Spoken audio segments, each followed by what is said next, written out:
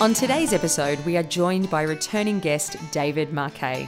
His book, Leadership is Language, is available now as an ebook or a real book wherever you get your reading sources. We are in the capable hands of Rick Brown and Adam Ferguson. David joins us over Skype from the United States, and Adam and Rick are in the studio here in Melbourne. Hello and welcome to Leadership of Fools.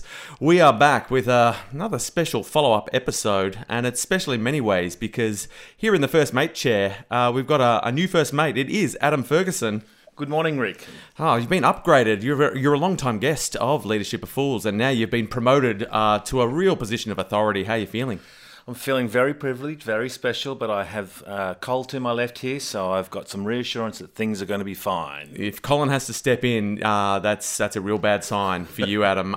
So just keep an eye on him. If he starts lurching towards the microphone, you need to just pick up your game. And it is a follow-up episode, as I said, because we have got one of our favourite guests back via Skype. The technology is in full effect. It is David Marquet.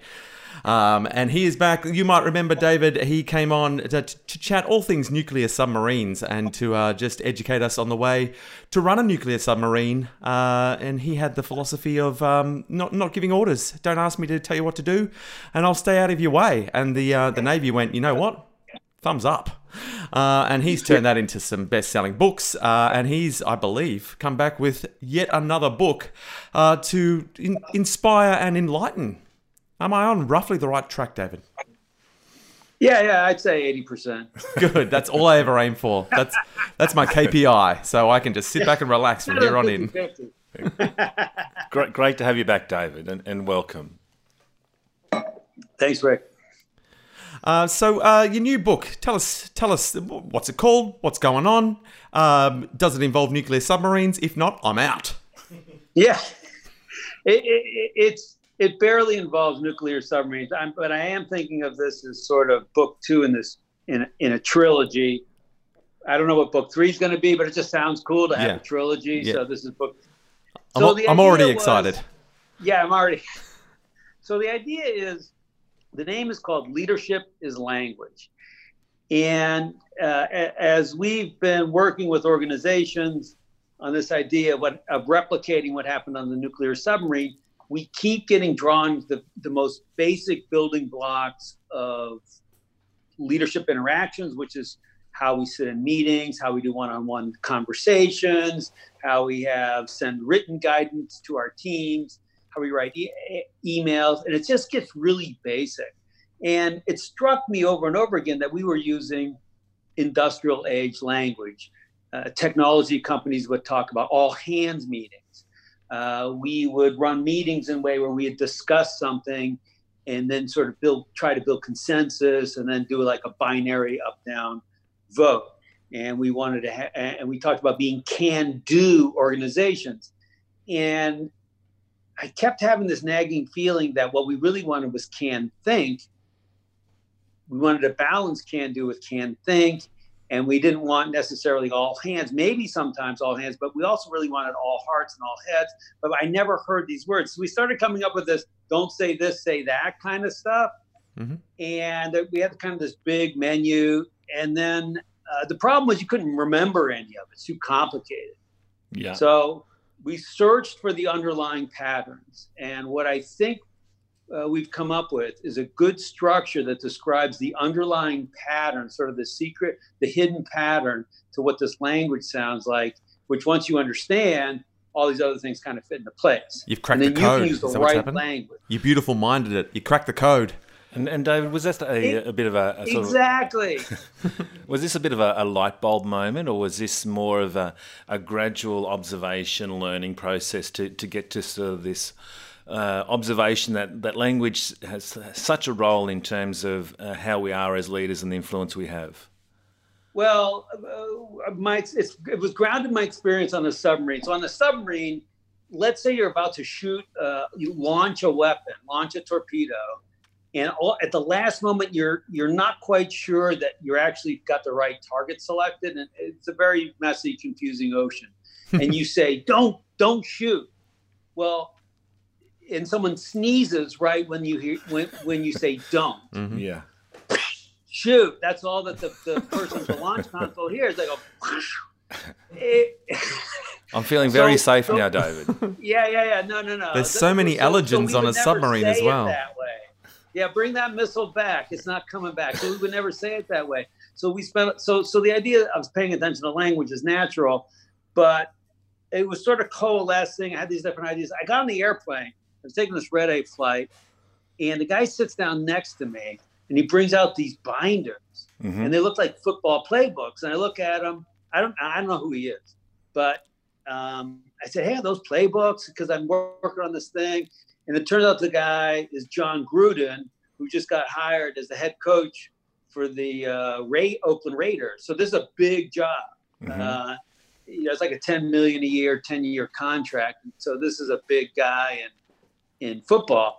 And I was like, well, tell me about these plays. He opens the first binder, and it's all about language.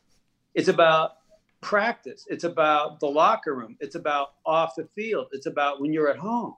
And he said, well, it all starts with language. And as soon as I heard that, I was like, that's the metaphor. It's a playbook. Yeah. And we've been programmed to do certain plays, and we've got to reprogram them.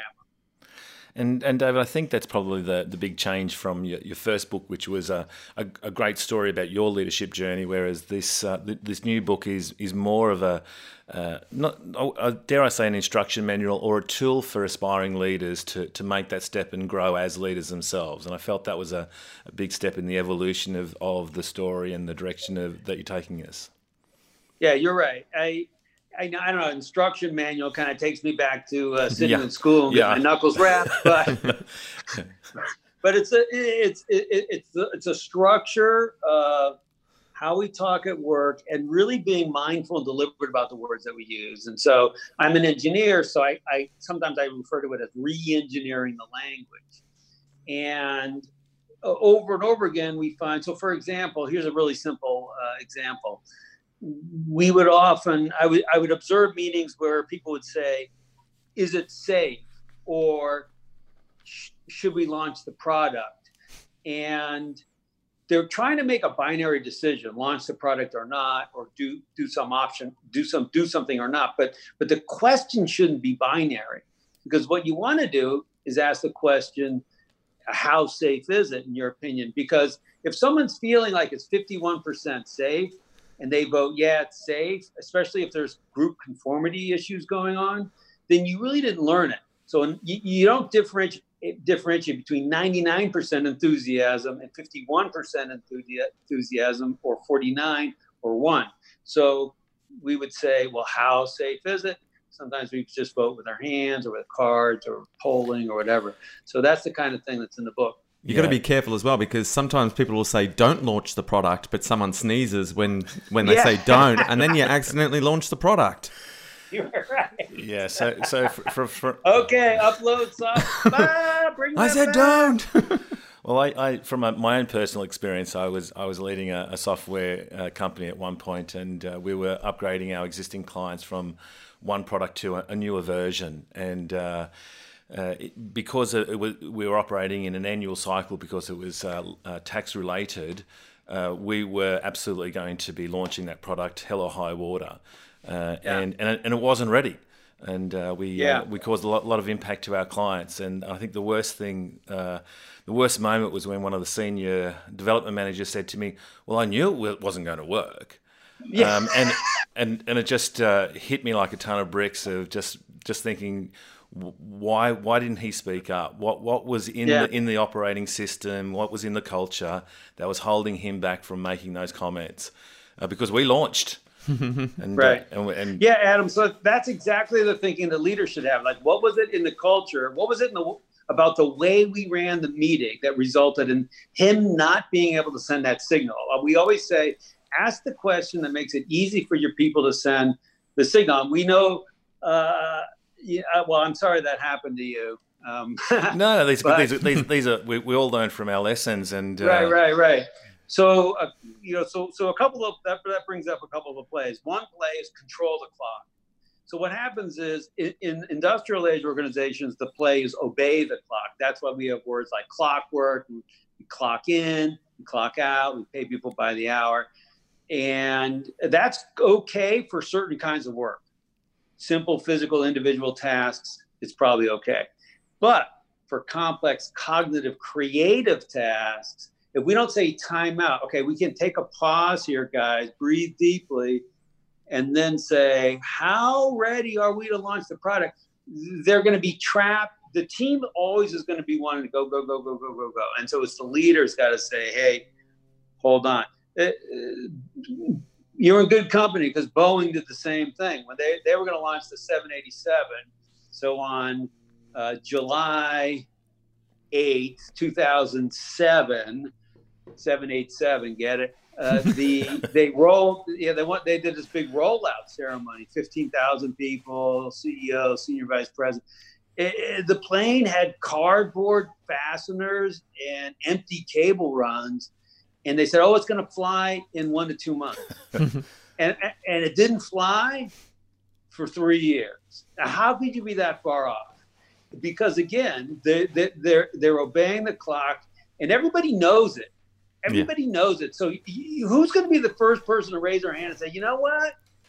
We don't actually have any wiring in this airplane. Shut up, Gary. Yeah, that's kind of important. But anyway, they're in hot water again. I don't think they've fixed their cultural problems. Yeah, or their language, by the sounds of it, David. David, the book speaks to this concept of red work versus blue work. Do you want to maybe just explain a little bit of that? Because I think it's a pretty important sort of backbone to the whole plays. Yeah. So this is an old concept which we just put some new language on. But the idea is those two things I talked about: simple, physical, individual tasks. Doing. If you feel yourself, I'm in can-do mode. I'm in production mode. I'm benefiting from a focus and a reduction of variability. We call that red work. Red work is tolerant of stress, and red work is fairly tolerant of hierarchy.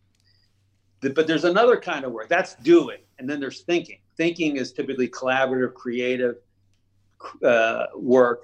Blue work, which we call blue work is highly susceptible to disruption by stress, which is why we have to control the clock, and also doesn't really work well with hierarchy. In blue work, you want ideas to stand based on their merit, not based on the fact that it's the CEO's idea. And so what happens is, in work, we need both. Like, we need to sit down and just grind through whatever it is we're doing, but then periodically and episodically, we pause, we raise our heads. I use an example of the open water swimmer. I know you guys down there in Australia are big swimmers. So the idea is, like, you're swimming, right? You're swimming towards the buoy with your head down. You have good streamlined position. You're moving fast, but you could be going in the wrong direction because you have no lane markers. So every once in a while, you raise your head, you sight the buoy, you adjust, and you go back down. So you're not swimming half looking and half swimming. You're either swimming, streamlining, or you pop, take a look, and then you adjust, and then you go back. That's the rhythm. And so what the leader's job is to decide, which are we in, and when do we need to shift? When do we need to schedule the next pause? Yeah. And then to use the right language for the situation. Yeah, and look, I come from a software background in technology, and I think the whole agile movement has really played to this red work, blue work concept, where when they're doing red work, the developers are doing the coding, but then there's a constant pause every 2 weeks to pause, reflect on what's been achieved, what's the right direction, and then go again. And it's that continual process from sort of doing and thinking that agile really picks up on. I think that's a perfect example. I talk about it in the book. I love it. And Agile was it's kind of the first management operating system that I've seen. I know they don't call it that, but it's the first operating structure that I've seen that kind of acknowledges there's two different things. And one of the things I love about Agile is, by the way, when the team is in their sprint, in their red work phase, don't pester them with good ideas. We call that the good idea fairy. And I've done it myself. I'm I'm at a conference, I hear another speaker, I type out an email to my, hey guys, how about this? I know you guys are working on updating the website, blah, blah, blah, blah. Like, no, you put it in a bag, you have the discipline, you put it in a backlog, and then when we pop our heads up, we say, oh, what's in the backlog? And then we do it. It's much better. Because even though I was super excited about this brilliant idea that I had, my team was like, yeah, whatever. You've never done that one in my life, David, ever. Yeah, I'm so glad to hear that. I've got a good idea. I need to share it. Right. I'm sure you've done it too, Rick. Yeah, my whole life is popping up when I probably shouldn't. Just always chiming in. And I'm like, well, that was silly. Why am I even here? And David, I love the story of the El Faro. I wasn't aware of it. Do you want to share a little bit about the unfortunate case of the El Faro? Yeah, so this is a tragedy which has left us with a treasure. And this is a 790-foot long container ship, all the modern equipment, left Jacksonville, Florida, not far from where I live, and was sailing to San Juan, Puerto Rico. And it was during hurricane season. And basically the straight route takes you on the Atlantic side of the Bahamas. And once you commit to doing that route, there's one opportunity to cut through at a place called Rum Key. And what happened was the ship sailed right into the hurricane, sank, 33 lives were lost, but ships like airplanes have black boxes. And the NTSB recovered it, and we have a 500-page transcript. We know exactly what they said to each other as they were making decisions or not making decisions about getting away from the hurricane. And so it's a treasure trove of how teams actually talk. Everyone says, oh, well, this is how we train them, or here's how we want them to talk. And I'm interested in how they actually talk. And one thing I was very sensitive as I was writing the book is it's super easy. Like if you recorded any person for more than 10 seconds, you could, and I listen to myself. I'm like, oh my God. You can find fault with things that you say. And I really wanted to treat the El Faro crew with respect. The captain kind of gets a bad rap, but in my mind, it was the situation he was put in. So, for example, the company was going from 3 ships to 2, and they had already selected one of the captains. So the 2 remaining captains were competing for one spot. And this captain had taken the longer route, the protected route, about 6 months earlier. He got called back to company headquarters. Now, no one knows. We don't have a record of the conversation, but everyone suspects he kind of got chewed out because it's longer, slower, costs more money.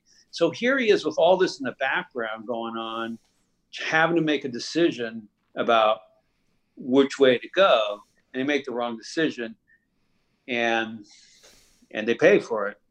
But I hope that the rest of us can learn from the language. So that was one of the concepts that came out of El Faro. Yeah, an absolute disaster, and just some of the examples you use in the book about the way that the crew and the captain were conversing and discussing certainly shut down a lot of the opportunity to make a different decision. Yeah, if you look at, so for example, the captain makes, I'm just trying to remember the captain makes about 1,600 statements throughout this 25-hour period. And he makes like he asks about 250 questions. But when you look at the questions, a lot of them are not really questions. There are things like, so this is the way we want to go, right? So what course is this? 120? He's answering his own questions. And the idea is just get people to kind of move along. Let's move along with me. The other thing that was really interesting is we counted the words. We did a word count analysis. And if I made a graph and said, okay, there's 3 people, the captain, the ship's officer, and then a seaman who's actually driving the ship. And I gave you the number of words. Now there's 3 of these teams. Every single time it was the exact same pattern. Captain said the most words, ship's officer next most words, and then the seaman fewest words. So the number of words exactly predicted the hierarchy. And we see this in meetings, and you probably have suffered through them, where the person in charge is blathering on and they're just drowning out the other voices. So in a meeting, you always want to say, well, how even is the voice share? And if someone's talking too much, especially if it's you want to say, oh, hey, Adam, you've been really quiet. Because typically the person who thinks differently is going to be the quiet one. Yeah. And that's why you need to hear their opinion. And they're like, Adam, how do you see it? And you're like, dude, we're going into a hurricane. We need to turn. We need to turn. But no one else is talking about that. Yeah. And here's another, just a little side note. The captain never refers to it as a hurricane. The ship gets underway. It's a tropical storm. It gets upgraded to a hurricane right away. It goes to Hurricane 1, then 3. And the captain refers to it as a weather system, a low pressure system, a depression, blah, blah, blah. But he never uses the word hurricane. Really interesting. Yeah. Sounds like it was obviously a tragedy then. And the only people who would have been happy when they heard the story are a bunch of people in Hollywood who were like, this will make a great movie. It's even got a good name, Al Faro. Mm-hmm. It already sounds like I've already bought tickets. Yeah. Yeah, it's a couple of books have come out like specifically about it. We just highlight it as one of the stories, but then I try to leave the reader on a high. Say, well, what could it have sounded like? And I re-script very detailed. This is how these meetings could have sounded, and let's imagine a different world, alternative universe where they weren't. I call them trapped in the industrial age playbook. They were trying to get out. There's two critical moments where two of the officers call the captain, and their language is like, "Well, it's really not looking good." They don't say, "We're going into a hurricane. I'm turning the ship." And Dave, that sort of probably leads into the second play in your playbook around collaborate, and just that importance of getting the conversation flowing from all parties, which you touched on. But I really enjoyed your 7 sins of questioning as I read through those, and I think I was guilty of all of those at some point, and continuing to be. So I thought that was the really good part of the book. Yeah, I mean, we all grew up probably hearing there's no such thing as a bad question, which is not really true. And some of as I was doing my research, some of these things were pretty subtle. So, for example, there's a strain of psychological interviewing. So you sit down on the couch, and the psychologist is interviewing you, and the psychiatrist is interviewing you, which is called clean language. So what happens is you say, "I'm having trouble with my colleague." Now, and they say, well, do you have the courage to stand up to them? Well, this is what we would call a dirty question, because it projects, number one, you should stand up to them. Number two, that the scarce resource is your courage. And number three, that stand up is the right metaphor, not lean in or lean back or punch them in the face or anything else. And so you're projecting all that onto the person.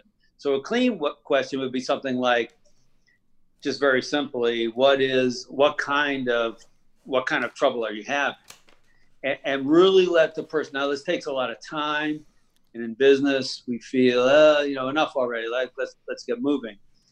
But the idea behind that is, I think, very powerful. And if you can know, oh, I'm trying to send a signal, especially as the boss, I'm sending a signal, we should do it. And you're saying, no, it's hard. Even why?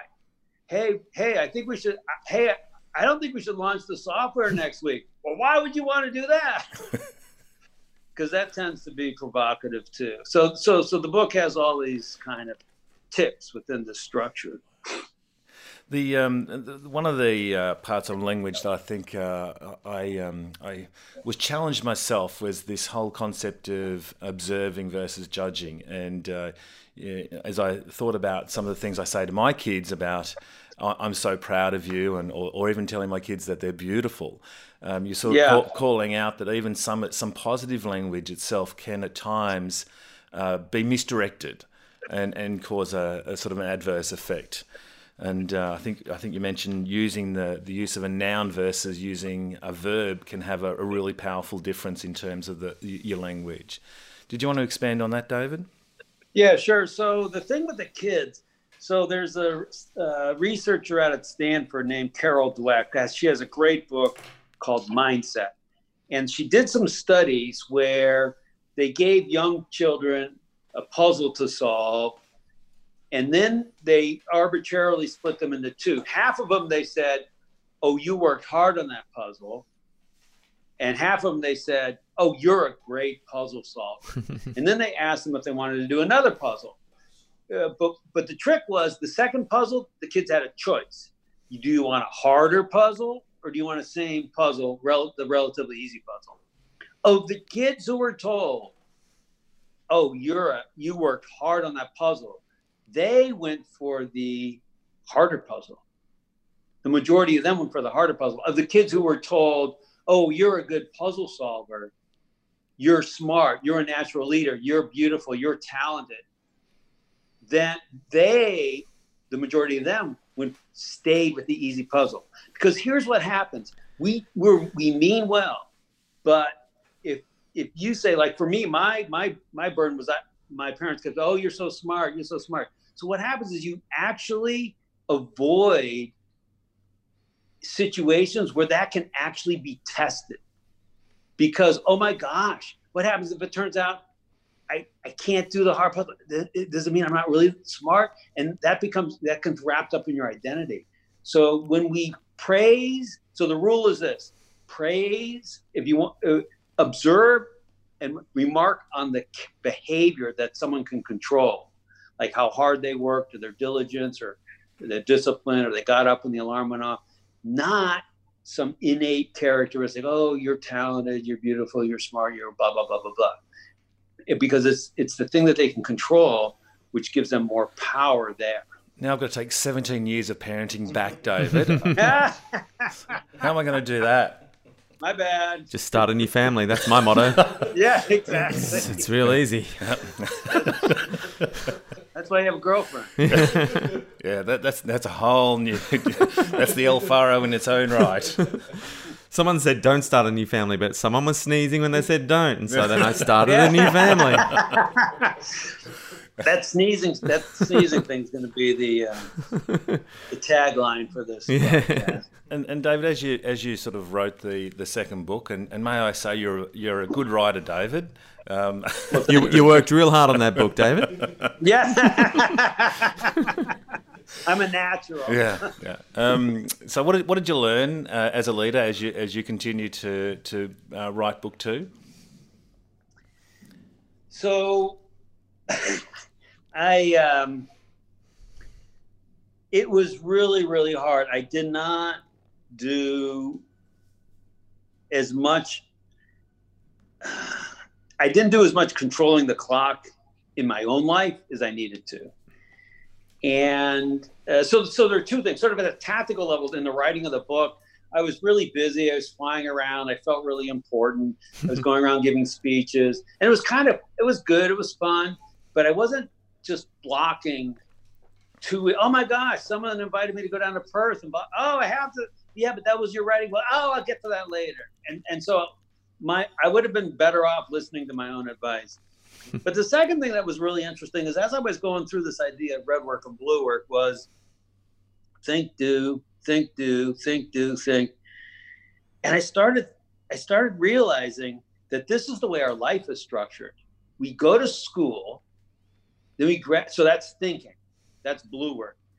And then there's this like now do for 40 years. And then I say, think, do, die. Right. Maybe you retire for a little bit, but then you die. And I was thinking, now things change so fast.